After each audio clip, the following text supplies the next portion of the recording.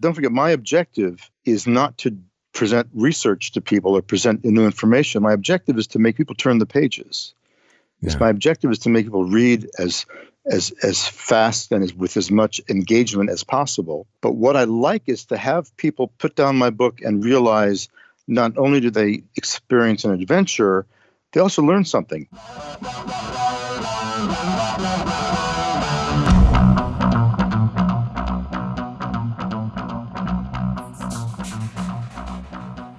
Greetings and welcome back to the Writer Files. I am your humble host, Kelton Reed, and this week the New York Times bestselling author Joseph Finder took a time out to talk with me about how to write prescient, cutting-edge suspense, his writing rituals, overcoming imposter syndrome, and how to come to terms with a business built on rejection. The award-winning author is known for his cutting-edge suspense, ripped straight from the headlines. He's written 16 novels and counting, including Judgment, The Switch, Guilty Minds, and the international bestseller Killer Instinct. And two of his best-selling novels, Paranoia and High Crimes, have both been turned into major motion pictures. And Vanished, Finder's instant bestseller, introduced readers to private spy Nick Heller. His latest is House on Fire, a Nick Heller novel, focusing on a wealthy family who owns a pharmaceutical company at the epicenter of the opioid crisis. The Washington Post said of the book, the thriller takes ripped from the headlines to a new level, and the New York Times called Finder the master of a complex suspense formula. In this file, Joe and I discussed how setting himself a hard deadline helped him publish his first novel, powerful motivating factors for believable character development, why writers' research needs to be like an iceberg, turning your writing into a ritual for success, why every novel presents its own unique challenges, and the perils of selling the rights to a long-running fictional character.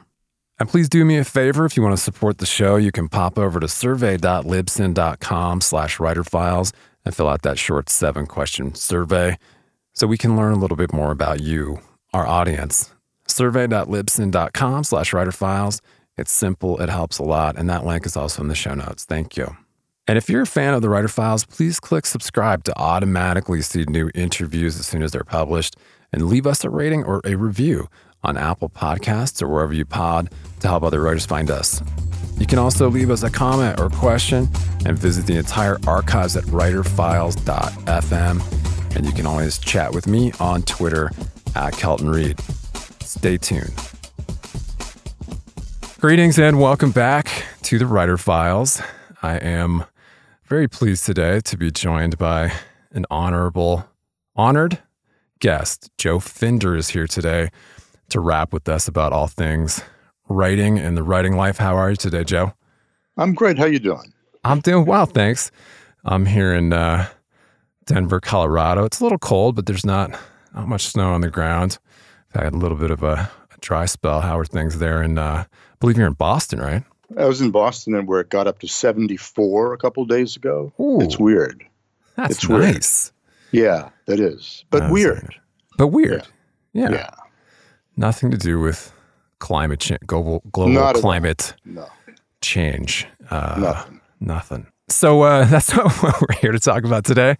That's a talk for another episode. But yeah, man, I'm excited to rap with you about all things writing and about your writing process. Yeah. And definitely about the latest novel, which is getting a lot of great buzz. And let's roll the clock back as we do and talk about your superhero origin story.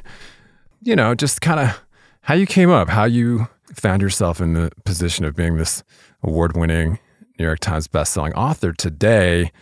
You know, take us back a little bit and maybe to a moment in time in your past when you thought, okay, this is what I want to do as a career. You know, I want to be a full-time writer to today, and I believe 15 novels later. Yep. Yeah. Tell us a little bit of that story. And you know, what's interesting is that my parents, who wanted only the best for me, really tried to talk me out of becoming a writer. Of course. They really, I get it. And but I really wanted to do it. So what I decided to do is I had a job teaching So I said, I figured while I was teaching, I could write. And I gave myself 3 years to write and sell a novel and see if I could do it. And so I wrote and rewrote and rewrote and rewrote, and eventually got an agent. I mean, I'm shortening the process here. Yeah. But and I was able to sell the book, my first novel called The Moscow Club, just barely within 3 years, and decided. So from that point on, I became a writer full time. Yeah. But I'm foreshortening all this. It was a struggle. Sure. Right. And it involves a lot of rejection, for example. Yeah, always. And there's no such thing as we talk to so many, just acclaimed and renowned authors. There's really, we learn pretty quickly that there's no such thing as that kind of overnight success. It's always like a 10 book or 10 year arc. Arc. But so I find very fascinating this latest, and especially the kind of the subject matter. But of course, the book that we're talking about, Joe's upcoming release, I believe, comes out January 21st. So if you're listening to this after that date, the book is available wide. And yeah, you're returning with a character that you've written before, a private investigator. Right. And the title is House on Fire. It's getting some really great blurbs and reviews. And of course, what we're talking about here, and I think the Washington Post put it very succinctly, is it takes ripped from the headlines to a new level. And that's exactly what I'm finding too. I mean, it just does kind of suck you in, but the subject matter is fascinating to me. Yeah. Maybe tell us a little bit about, I want to get into the research piece of it. But before that, just kind of how you came to writing this character into this fantastic new novel. Well, I've been reading a lot about the opioid crisis. We all have, and it's a tragedy. It's a terrible story. It's something like almost 500,000 Americans have died from overdoses of opioids. Yeah, and that's sort of amazing that that's actually happening in a 21st century world. And then I read a story about how some of these companies that make opioids knew how dangerously addictive they were and yet concealed that from doctors. Yeah. So they were pushing doctors to prescribe opioids while concealing from them the facts of and they knew of how dangerously addictive they were. And I read that and that pissed me off. And I thought to myself, this is a case for Nick Heller. This is a case for my series character, Nick Heller, who is a private investigator, only I call him a private spy, because he does infiltration operations as well as does investigations. And I thought, if I could get Nick involved in a case like this and have him take it personally, then it would be a powerful story. So I did some more reading, and I found that among veterans, military veterans, the incidence of opioid addiction is really alarmingly high. So the story, House on Fire, opens up with a funeral, with Nick realizing that a friend of his had just died from an opioid overdose. And this friend of his, named Sean, was in the special forces with Nick and saved Nick's life. So Nick is sort of angered about that, and he goes to the funeral, and there he meets a woman who turns out to be the daughter of a opioid tycoon, of a guy who made his billions selling opioids.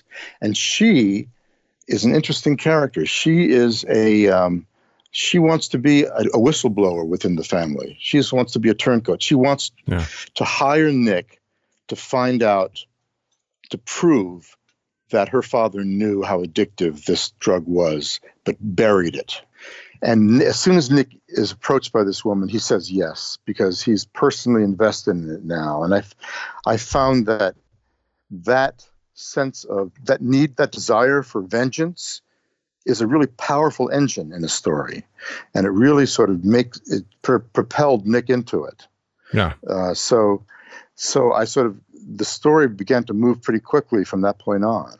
Yeah. And did you get the feeling that it was kind of writing itself as you did this intensive research? So I'm imagining that you dug very deeply into kind of some of these stories and behind, say, Purdue Pharma and the Sackler family, who we now know. I mean, I think the story told very well actually by an NPR podcast recently called Throughline. Throughline did a fantastic, they're a history podcast, so they just kind of trace the history. And it's only 45 minutes long. I'll link to it in the show notes, but just titled America's Opioid Epidemic.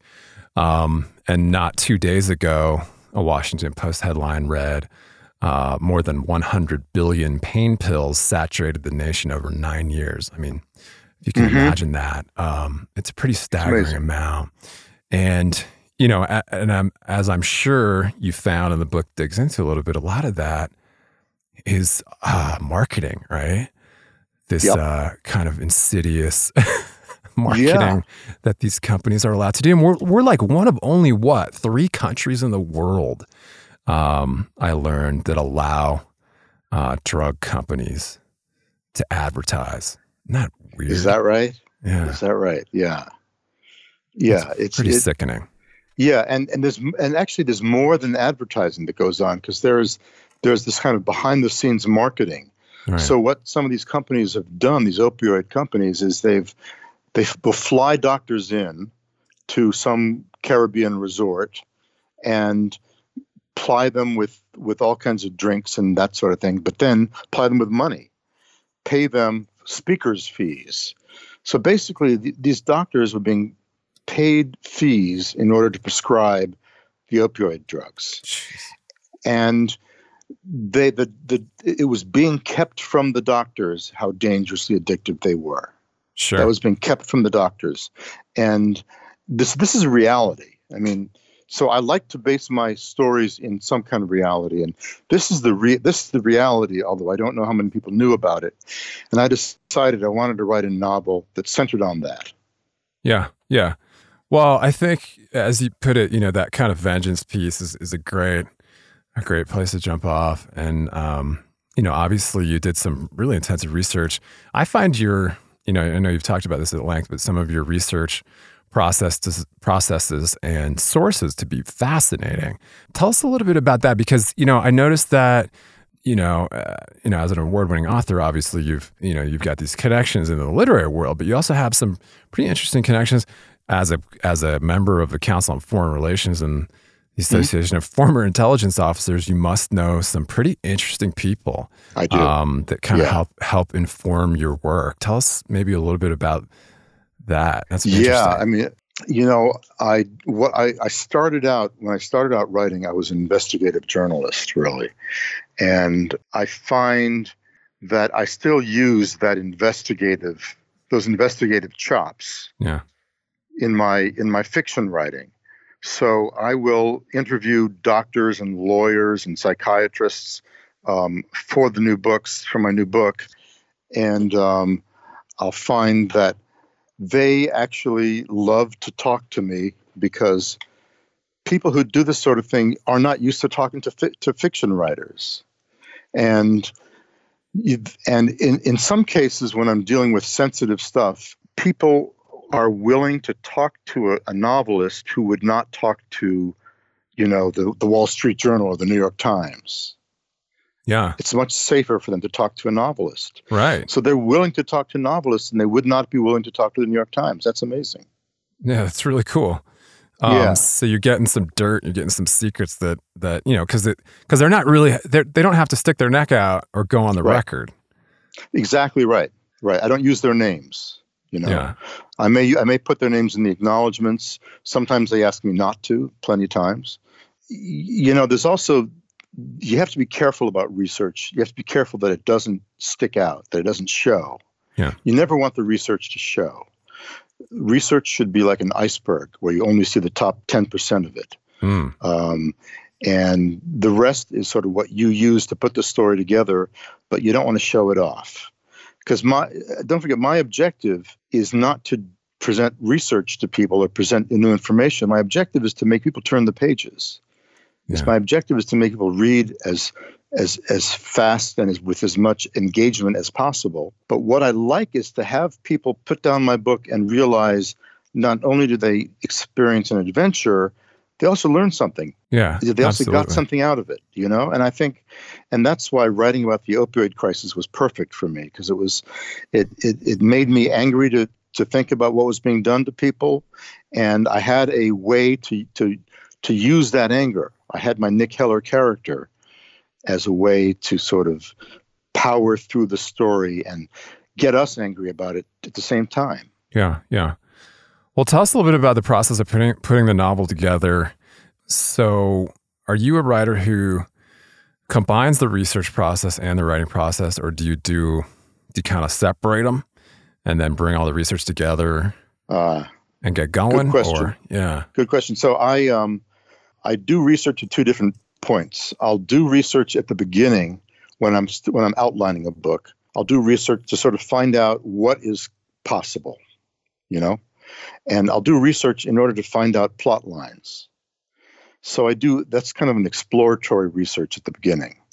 While I'm writing the book, that's when I do some of my most useful research, where, for example, I have a scene in which Nick is breaking into a corporate executive's office. Yeah. So how can you do that exactly? The building is locked. How do you get into the building? How do you get into the office itself? How do you get into the guy's computer? So I will end up talking to people in security and to find out where the vulnerabilities are. I'll talk to people who do penetration tests for a living, to sort of break into companies. There are people who are paid by corporations to break into their own companies to test the defenses. So I'll talk to people who do that. And so I make it as real as possible. And I think that the reader can tell if it's real. I think, they don't know for sure, but if it feels authentic to them, they can tell. I love that Joe mentions that research is like an iceberg, where you should only see the top 10% of it.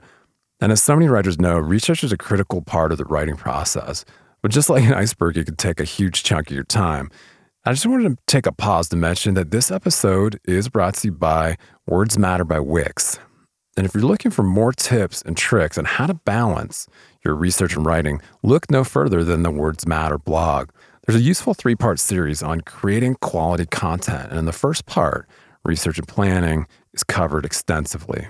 I'll link to it in the show notes, and it offers invaluable strategies any writer working online should employ, and kicks off with one of my favorite apocryphal quotes on the writing process: "Easy reading is damn hard writing." See if you can figure out who said it. You can read that article and many more over on the Words Matter blog, and you'll find info about exclusive writing workshops and a whole lot more. Explore their site to find all the info you need to become a better writer. It's all on wix.com/wordsmatter/blog. That's wix.com/wordsmatter/blog. Let's get back to it. Well, you've given away one of your trade secrets, so listeners, I hope you're paying attention. That's pretty fantastic. Well, yeah, Again, I think that writers can over-research very easily because there's any number of ways to procrastinate, right? And I think that when people start out writing, they tend to over-research. I think what you need to do is you need to spend your time outlining the book or figuring out the book or doing plotting, getting your plot in place. And only then should you really do the major part of your research. Yeah, that's a great tip there. Yeah, so talk about, are you a writer who schedules, then when you're getting into it, you're getting close to the deadline and obviously you're churning out words, churning out pages. Do you go for a word count? Do you have a specific time of day? Do you chunk it out where you just schedule the time, you sit down, with your coffee and you don't move, or what's your... I'm actually really ritualized about it. I go to my office at 8 a.m. every day, and I start working, and I don't quit until noon. I take a break, and then in the afternoon I'll do research or editing or make some phone calls or something like that. And then I sort of set up my notes for the next day. I've learned something really valuable, which is one of the most valuable things I've learned in the writing process, is to get my notes together for tomorrow's writing. Yeah. So I get my notes together in the afternoon, and I usually read them over before I go to sleep. And it's like putting your brain on slow cook overnight. Mm-hmm. And it really, I solve plot problems that way. It's great. By sort of incubating them overnight in my head. Absolutely.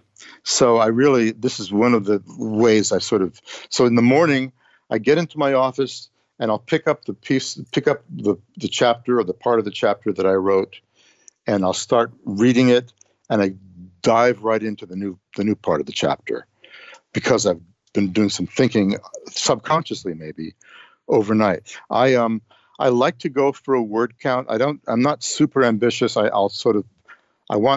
make myself do at least 1,000 words a day, and that can add up pretty quickly. But there are days when I'm really crunching away. I'll do 2,000 or 3,000 or 4,000 words. That happens. But basically, I try for a minimum of 1,000 a day. It's a good goal, and they add up pretty quickly, don't they? Yeah. So yeah, that's cool. I mean, you've referenced probably a couple tricks, or not tricks, but just age-old wisdom from hard-earned wisdom. Yeah, right? But I mean, I think Hemingway also, he was like the grandfather of the kind of that iceberg theory, and he was also a journalist, right? Great novelist, that's right. And also, yeah. Hemingway also believed in quitting work for the day before you're done. Yeah. That is, he said, never quit at the end of a chapter. Quit in the middle of a chapter. Yeah. Quit when you know it's going to happen next, so that the next morning, when you start up again, you know where you're going. Yeah, that's Hemingway advice, and he was a professional writer. And it was a job to him. Yeah. It's funny how many. I think we all. I think every writer suffers from a certain amount of like imposter syndrome, and there's that. There's that feeling, I'm sure. I want to ask you about that also, but that kind of like, we always reference that saying, like, I'm no Hemingway. Right. That I'm sure so many aspiring writers and even writers like yourself who've achieved so much success. But yeah, talk a little bit about that, because I know you mentioned kind of like you get these blurbs on your books from other from your colleagues who are also these incredibly successful writers. And what does it feel like sometimes to, marry that, like, that imposter syndrome piece with like, oh yeah, Stephen King blurb my way. Yeah. It's strange, because I find when I'm starting a book that I suffer from a lack of confidence. I just sort of feel, oh man, how do I do this again? I forgot. I don't remember how I did this. How was somehow I was able to write a book before this. How can I start this new one? I mean, so I've written 16 thrillers, and so each one of these books is 100,000 words. I've probably written 300,000 words for each book, because I do so much writing and revising and editing. So I don't know how many millions of words that is, but it's a lot. It's a lot of words. And yet I often feel, starting out in a new book, that I've never done it before.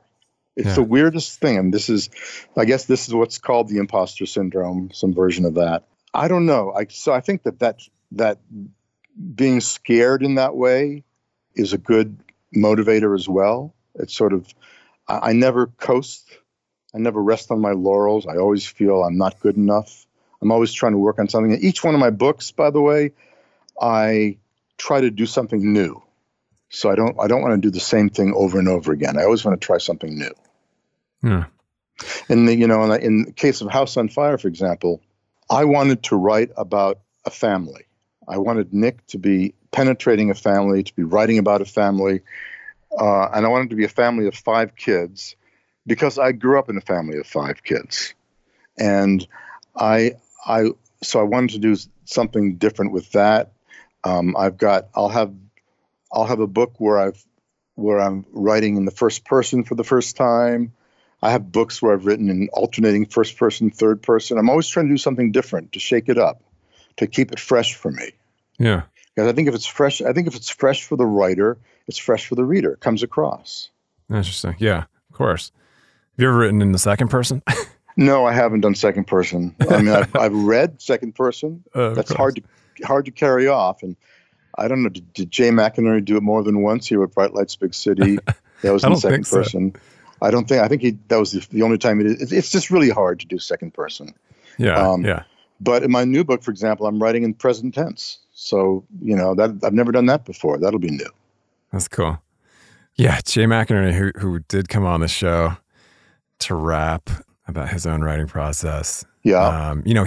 He went into really like the food and wine world. So that's like his, he kind of went to journalism. Yeah. His big love was wine and, but he still writes novels but no, they're not typically in the second person. No, they're not. And he's a very good writer. And he's sort of, if you look at him, he's sort of progressed as a writer as well, Yeah. I mean, I sort of think if I'm not getting better at this, then something is wrong. I've written 16 novels. I've got to be better at it than I was starting out, Yeah, yeah. Well, it shows, obviously, with the success of your books and all the great press that you've been getting. And how does Joe Finder unwind at the end of a long day in the office? I work out usually at the end of the day, and then I watch TV. Yeah. That'll bring me into another question, but are you a fan of the streaming model? Are you watching some Netflix or some? Listen, I think the TV is so good today, and when I started out writing, there were some good shows, but not very many. Yeah. Now there are just so many good shows. Too many. Yeah, you can't keep track of them. So a friend will recommend a show to you, and you go, "What? I haven't never heard of it." Oh no, it's on Netflix. I can't find it here on my Netflix menu. Right. There's too much, and yet I'm working on a TV show myself. Are you? And one thing I have to tell you is that writing a TV show or writing a movie is easier than writing a novel. Writing a novel is tough. Yeah. Oh, yeah. Well, interesting. Yeah, right. Because in as a TV writer / producer, you don't write typically the whole. You don't write start to finish all 12 or 16 episodes. No. It's usually split up between a writer's room and dozens of writers contribute. Can you say what show you're working on? Not at the moment. I can't. Okay. That's a good answer. It's a good answer. A mystery. I will eventually. We'll unravel someday. So that brings me to my next question, which is, have you sold the rights of House on Fire to Netflix yet? I have not. We actually have not put the rights out. We've not made the rights available. And the reason is not that I'm being precious about this, but the reason is I learned from, there's a great mystery writer named Sue Grafton who did the Alphabet series. Yeah. And Sue made the mistake of selling the rights to her character, her Kinsey Malone character, with the first book. And then the movie, the studio, I think, went out of business or something. The rights disappeared. Mm-hmm. So I've learned that if I'm going to sell the rights, because if you sell the rights to a series novel, the studio owns every book in which that character has appeared or will appear. Yeah, that makes sense. So you got to be careful who you sell it to. So when we find a studio or a producer who really has a chance of getting it made, then I'll sell it, but not until then. Yeah. Well, that's good. Good to know, and good for you. So, as we wrap up here, I'm just going to point at your home base there, and that is josephfinder.com. Right. And also, I will link to your Twitter and your Facebook. Is there anywhere else you want to point at before we wrap up? Let's see. No, Twitter, Facebook, website. I'm Mr. Social Media. No, those are. I don't have Instagram. That's when I don't do Instagram. But Yeah, House on Fire is the latest by Mr. Finder.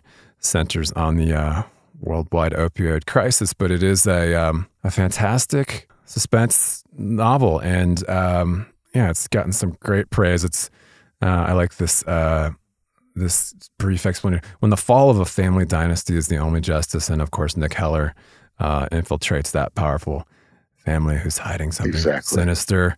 House on Fire, of course, I will link to that and all the places. Yeah. So is there anything you want to leave your fellow scribes with as we sign off? Yeah. This is a business in which rejection is a big part of your life. And you've got to learn to deal with rejection and not just be not discouraged by it, but to actually learn from it. And, if someone rejects your book, your manuscript, whether it's an agent or an editor, and you can find out why, you'll learn a lot, and the books will just get better that way. So embrace rejection, I say. I love it. Embrace rejection. It's a perfect place to sign off. Thanks for taking the time today, Joe, and best of luck with all of your future endeavors. We'll talk to you later. Thank you. It's great talking with you. Thank you very much for joining us for this episode of The Writer Files. And if you enjoy the podcast, please subscribe to the show. Leave us a rating or a review to help other writers find us. You can always leave us a comment or a question and visit the entire archives at writerfiles.fm. And you can always chat with me on Twitter at Kelton Reed. Cheers. Talk to you next week.